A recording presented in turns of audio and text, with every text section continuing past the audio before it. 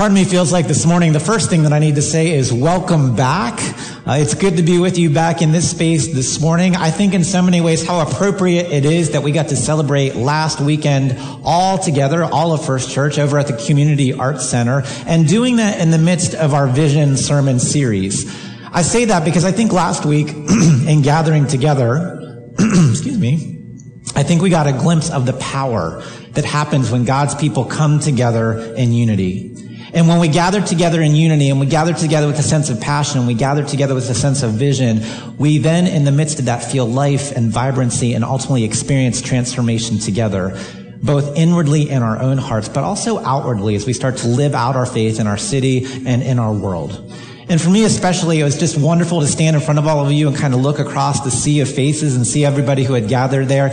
And as I saw you all, it was deeply moving for me in my own heart. Just that stirring of seeing God's people and thinking, coming together, what could God do with this gathered group of people together, moving us in the same direction? And it's really in that spirit that I want to ask us to pick up again today, talking specifically about our vision and keeping an idea in mind, this idea of seeing and moving together.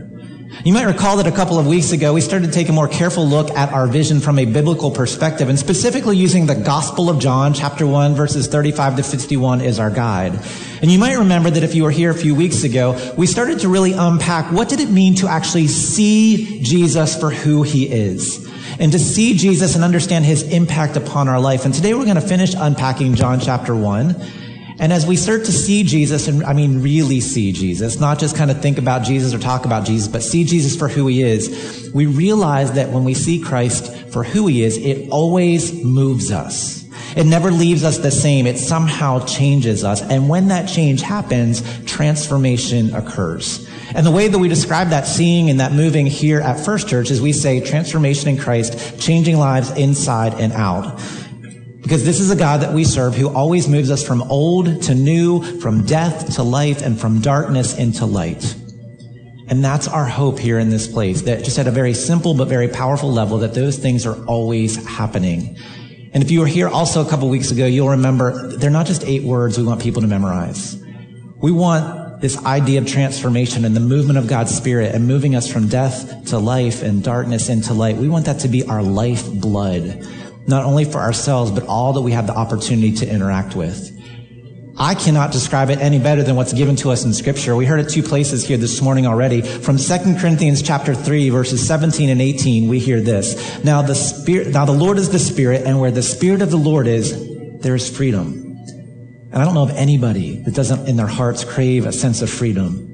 And we all who with unveiled faces contemplate the Lord's glory are being transformed into his image with ever increasing glory, which comes from the Lord who is the Spirit.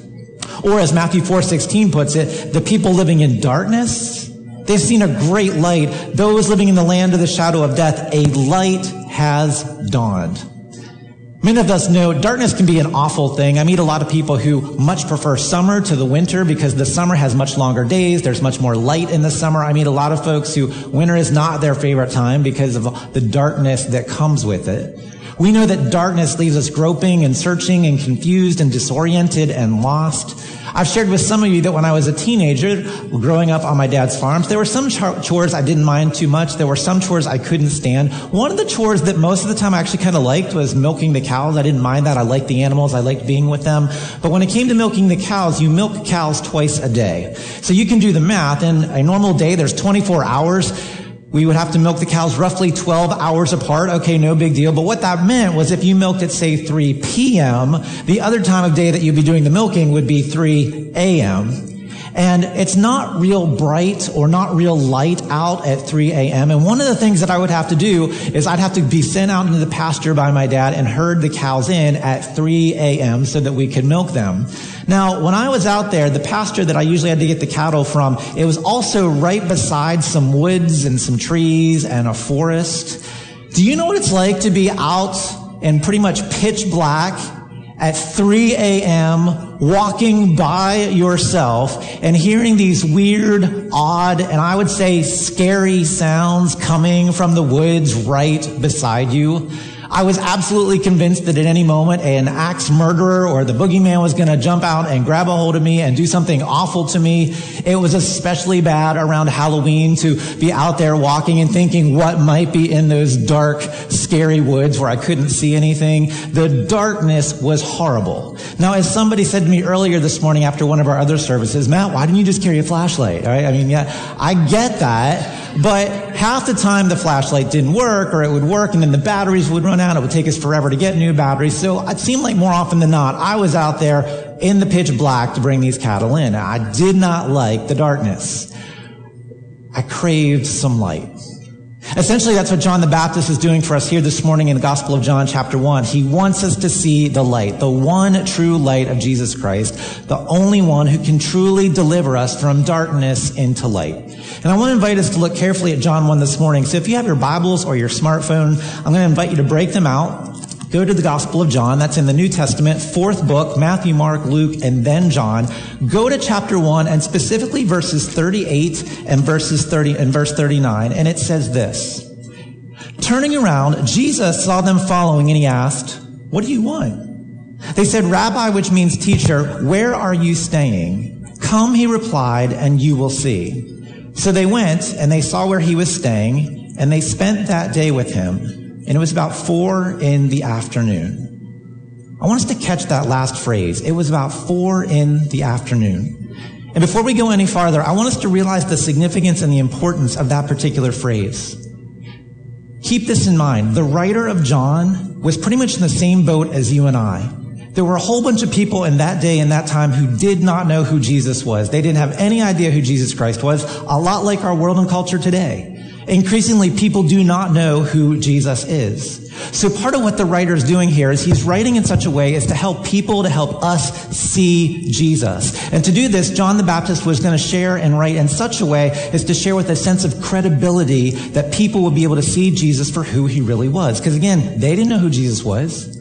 So he's writing in such a way that when they read this, they're going to understand and say to themselves, hey, this must be real, what he's talking about and telling us. So how does John go about doing that? How can he present Jesus in a way that the people who did not know Christ, would see in such a way that they would begin to be moved in their own hearts? This passage in John chapter 1 tells us. If you look throughout John chapter 1, we are told repeatedly that John testified to the light, and we're told that John saw and then told what he said. Now, you and I hear that, and we're like, what's the big deal? We hear words like testified, and he saw, and he said, and we think, well, I know what that means. It means like he testified, like in a court of law or something, right? Well, that's true. But John is saying more than I just testified to this. He's saying, what I'm telling you is real. What I'm telling you is not being made up. More literally, what John is sharing with us is he's saying to everyone, hey, everyone, I was actually there. I really saw this. I'm not making it up. It's so real that my testimony is good, even in a court of law. You can press me on this, and you're going to find out what I'm sharing, what I'm telling you, it's absolutely true. Now, why is that important? It's important because what John is saying is, it's not just an inward impression. It's not just a feeling that I'm sharing with you. I'm really seeing this. It's right here before me. This Jesus, he's real. It's a proof that I'm seeing this, and now I'm sharing that with you. It has all the marks of an eyewitness account. You can believe what I'm telling you. To you people who don't know, who've never seen Jesus before, you can believe what I'm sharing with you.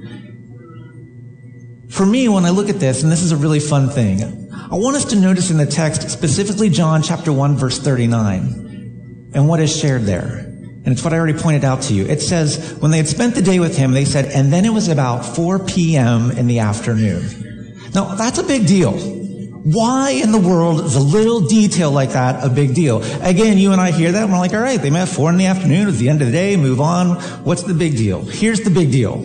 Years ago, there was a professor named Reynolds Price. He was an American poet, novelist, dramatist, and essayist. And it just so happens he was also the James B. Duke Professor of English at Duke University. So he's a good guy. And apart from English literature, Price had a lifetime interest in biblical scholarship. His books were often viewed on the New York Times bestselling list. One of the books that he wrote was a book called The Three Gospels, in which he looked at the Gospel of Mark, the Gospel of John, and an original modern gospel. Now, I share this with you because in his book, Price makes this point which applies to what we're talking about today. He says, modern writing always uses details, but ancient stories never use details. For example, ancient stories always end with something general, like, and they lived happily ever after. Or maybe once upon a time, but there's nothing specific mentioned. It's very general. So in ancient writing, a writer on their own would never ever use specific details and say something like, Oedipus went to see the Oracle of Delphi and came out at around 4 p.m. in the afternoon. You're just not going to find that in ancient stories. That's not how they wrote. But look here in the Gospel of John, it does have this type of detail, which means John wasn't making it up. He wasn't sharing a story. He's reporting what he actually saw.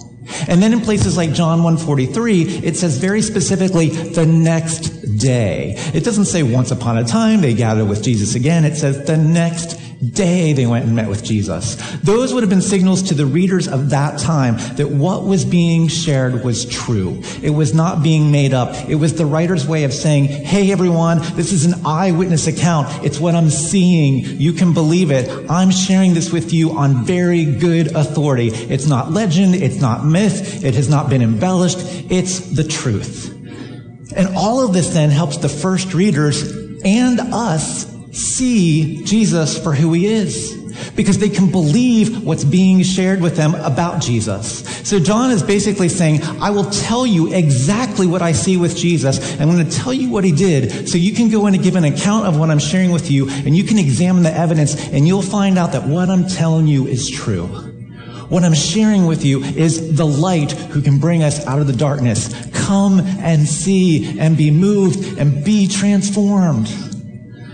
So because John sees this, and because John offers this testimony to us, the people then and the people today can begin to see. Because John is pointing to truth and he's pointing to light out of darkness. And once the people begin to see, then they can start to move and be freed up to move in ways they never had been before. All of this starts to give us a hint then as what it means to be a Jesus follower. Part of what it means for you and I is we are called ourselves to be witnesses of Jesus. We are called to be such credible sources of the truth that when we share about Christ and when we say we see Christ and we are moved by Christ, other people can see that within us. We are ones who are called to share in the light of Christ because our lives have been transformed. Our lives have been touched so that we are moving from death into light and from darkness into light and from old into new. We are a transformed people. I wonder if that's happening for us. Are our lives so credible? Do people see Jesus within us in such a way that they are moved and they are stirred because our own testimony, like John, is so credible? And even people who haven't seen Jesus before can start to see him. Now notice what happens with the disciples as they start to see Jesus. They move. They respond. They follow. Their life is the same, and it never is. When we really see Jesus for who he is, our lives are never, ever the same. Somehow we have reduced Jesus to, at best, a once-a-week gathering that I should go to called worship, or some occasional devotional times to be a good moral person. And somehow in that process, we're not seeing Jesus. There's not something captivating our lives and changing who we are so that our lives are transformed and moving us to different places. But when we really see Jesus, the Christ figure, the one who loves us more than we could love ourselves, our hearts can't help but be stirred and moved to different places. Is that going on for us?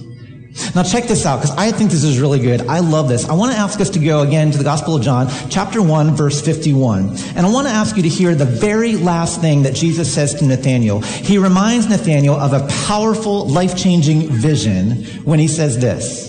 Verily, verily, I say to you, Nathanael, you will see angels ascending and descending on the Son of Man. Now, to really understand what's going on there and what Jesus is referring to, we have to do a little bit of a rewind. In fact, we have to go all the way back to the Old Testament. And in fact, all the way back to the very first book in Scripture, Genesis. And if you want to look up the story now or a little bit later, it's Genesis chapter 28, verse 12. And what Jesus is referring to with Nathanael in the Gospel of John is a reference all the way back to Genesis, and specifically a guy named Jacob. And Jacob was the grandson of Abraham. Abraham is who God used to start his people, the people called Israel. So here's Jacob, and if you look up the story, Jacob is running for his life. He is in despair. He's in utter exhaustion, and he's about to go to sleep. And when he goes to sleep, he has a dream. And in the dream, he sees a ladder. And as he's looking on the ladder, he sees angels ascending and descending. Now, it was known that angels come from the presence of God. So Jacob realized this must be a divine dream that I'm having. And as he realized this, he realized that what was being drawn out for him was the difference between the ideal and the real, between the way the world ought to be and the way the world was, the difference between heaven and earth. And in this dream, Jacob realizes he is in the presence of God. So it's even more than a dream. He realizes it's a divine vision, something that was impacting him and something he couldn't let go. Now, if we picture this in our own minds for just a little bit, we'll start to realize this is the kind of stuff that stretches your mind. It bends your mind and your perception of reality. Because think about this for just a moment. Here's this dream that Jacob is having. How could a ladder go all the way to heaven? How could one ladder actually reach up to and be in the presence of God? Who could create such a ladder to actually go and get an individual into the presence of God? Who could do such a thing? And as we think about that, and the ladder from here all the way to heaven, we start to realize that's a pretty crazy thing. And as Jacob reflected on this, he realized, wait a minute, no one can do that. No person on their own would ever be able to reach God. And so if no person could create it, it would mean the only way that heaven and earth could be connected is if God created a way. And that started to blow Jacob's mind, so much so he built a pillar there and he called it Bethel, which means the house of God, the gate of heaven. So keep that in mind, and now come back to the Gospel of John, chapter 1, the end of the chapter. Here's Jesus talking to Nathanael, and here Jesus shows us and talks with Nathanael and says, let me tell you something, Nathanael, in this vision. I am now going to show you something beyond your wildest dreams, beyond your wildest imaginations. Nathanael, I am the gate of heaven, just like Jacob saw so long ago. I am the gate of heaven. It's not just a dream. It's a promise, a holy vision. And I am the ladder. I am the way between heaven and earth, and I will create the way. So what does that mean? It means that this story, even way back in the Old Testament, it's really ultimately about Jesus. Even then, because at the end of the day, any vision, whether it was Jacob's or ours here at First Church, this vision, it's always about Jesus. Any vision that God gives us is always in the end about Jesus. So when we see this with Jesus, what we discover is Jesus is trying to move us. And what is Jesus moving us towards? He's moving us towards himself. He's not moving us towards one more worship service. He's not moving us to doing all these good deeds. He's moving us towards himself. And the result when we move towards Jesus himself is we want to gather with other believers to learn more about Christ. We want to be in God's word because it takes us into the life of Christ himself. It moves us and changes us and transforms us always towards Christ. Now think about this, keeping this in mind. I also want to reference us, if you again look in the Gospel of John, now go to chapter 1, verse 35. And when you look there, do you remember when we read the scripture earlier? When John the Baptist first saw Jesus, what did he call out? He said, behold the Lamb of God. He calls him the Lamb of God. Why in the world would he call Jesus a lamb? Was it his way of looking at Jesus and saying, well, there's a meek, woolly, cute guy? No, that's not what he's saying. He's not saying, oh, the cute little lamb. What he's saying is, do you remember in the Old Testament, do you remember when God's people were delivered from the hand of Pharaoh in the 10th plague? Every firstborn child was going to die except for those children covered what? In the blood of a lamb. God's people were saved through lamb's blood. So here's John the Baptist, and when he sees Jesus coming towards him, he realizes that God's wrath, God's justice is about to be turned away because of this one who is walking toward him, the Lamb of God, whose blood would wash away and change our sins, our stains, our ugliness, our brokenness. Jesus is the Lamb. That story in the Old Testament, even that one, was ultimately going to point the way and show us the way to Jesus himself. The story is about Christ, his life, his death, ultimately his resurrection. So when Jesus says, I am the gateway in the cosmic realm, he's saying every story is ultimately about me. Now think about this. Even as we gather right here and right now, think about for just a moment, what's your favorite story? Whichever one that might be. Why do we get moved by such good stories? I will tell you why we get moved by such good stories. Because on the one hand, they seem too good to be true. But on the other hand, they seem like they have to be true. There's something in those stories that speaks to the core of who we are, how we were made, how we're wired, and what we truly long for. I love this question that's asked by Pastor Tim Keller. And is that me? I'm gonna switch that out. Sorry about that. Can I do this? Does that work? We good? Great, thanks. I want to ask this question by Pastor Tim Keller. I think this is a beautiful question. He asks this question about the story Beauty and the Beast with Disney. He says, why does that story of Beauty and the Beast, why does it move us? He says it moves us because we love the idea that sacrificial love will transform even the most ugly, the most undesirable parts of who we are into something beautiful. We all crave somebody to love us, even our most ugly or despicable parts, to love us unconditionally in spite of our ugliness. We all want someone to come along whose love is so strong that it will transform all of us, even the ugly, broken parts, into something more beautiful and more desirable. And we all want that. We all desire that. But then in our heads, we're like, is that really possible? Or is that just made up fantasy stuff? But wouldn't it be wonderful if someone could take the most broken, despicable parts of me and accept them and through love change them and transform them into something beautiful? What if that could happen? What if that kind of transformation really could occur? Church, I'm here to tell you, that kind of love is possible. The love of Jesus does transform us from our most broken, most hideous, most ugly parts into something beautiful by the blood of the Lamb of Jesus Christ who died on the cross for us. Can you imagine anyone who, if given that opportunity to say, we can take your most ugly parts and they can be transformed into something even desirable and beautiful, who wouldn't want that? Well, guess what, church? We get that opportunity in the name of Jesus Christ to make that offer and say, it's not just a story. It's not just fantasy. By the blood of Christ, it's real. Praise God for that opportunity. Let's take another story. How about something like Sleeping Beauty?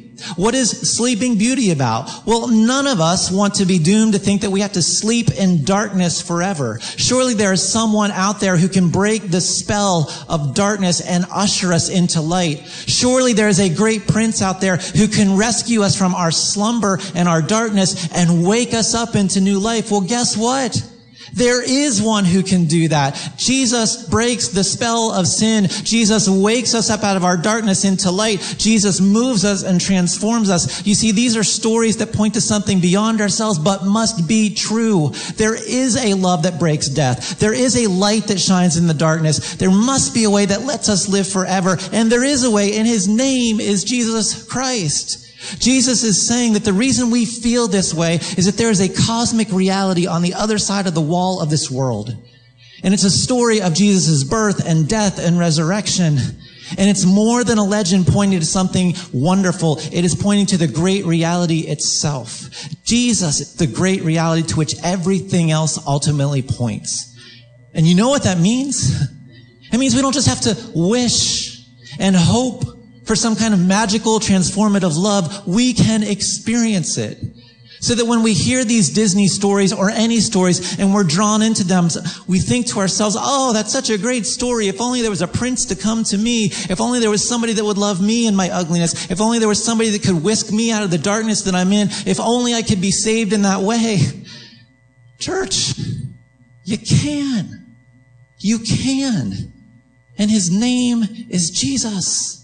Jesus comes to us and he says, don't you see? I am the story, the great reality to which all else points. Don't you see? I am the ultimate story. I am the way and the truth and the life. No one else comes to the Father except through me. So that every single one of us and anyone that we know can be swept up into the great, grand love and grace and beauty of Jesus Christ.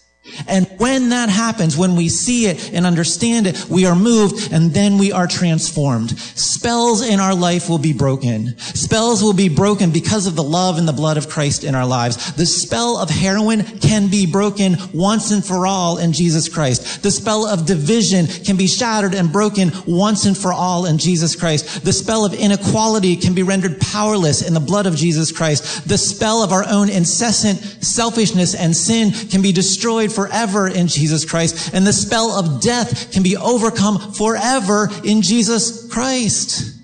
In each one of those examples, how is the spell broken? How are freedom and life and grace and beauty offered under one name? The name of Jesus Christ. He is not one more wonderful legend pointing out there. He is the ultimate reality to which all other things point. And that's absolutely astounding when we stop and think about it. Jesus says, I am the one that all the rest of the Bible is about. It's all about me. And how do you know this type of transformation is true? How do we know that this is ultimate reality? The text tells us. But here's what's interesting. In its current form, it's hard for us to catch this. The last thing I want us to hear this morning is this. If you go again to John chapter 1, go to verse 51, there's an interesting phrase there. It says, verily, verily, I tell you, or truly, truly, I tell you. The translation here makes it hard to catch what's really being shared. The word here really is the word for amen. It's an Aramaic word that means this is true. But here's the odd thing. Every commentator or historian who knew ancient cultures will tell you Jesus' use of it right here is absolutely unique. No one else in the Old Testament uses it this way. No one else in the New Testament dares to utter, verily, verily, I say unto you. As one commentator says it, Jesus Christ's use of amen to introduce his own words is without analogy in all of Judaism or among other New Testament writers. Amen was only used to affirm and approve the credit or the words of another.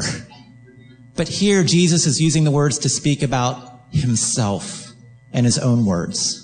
For example, priests might be listening in the synagogue to another speaker or elder, and after that elder was finished, the other priest would stand up and say, amen, of what that individual had just said. That was their way of saying, we have checked out what that person just said. We've checked it against the scriptures and our own understanding. We have found it to be true. So, amen to them.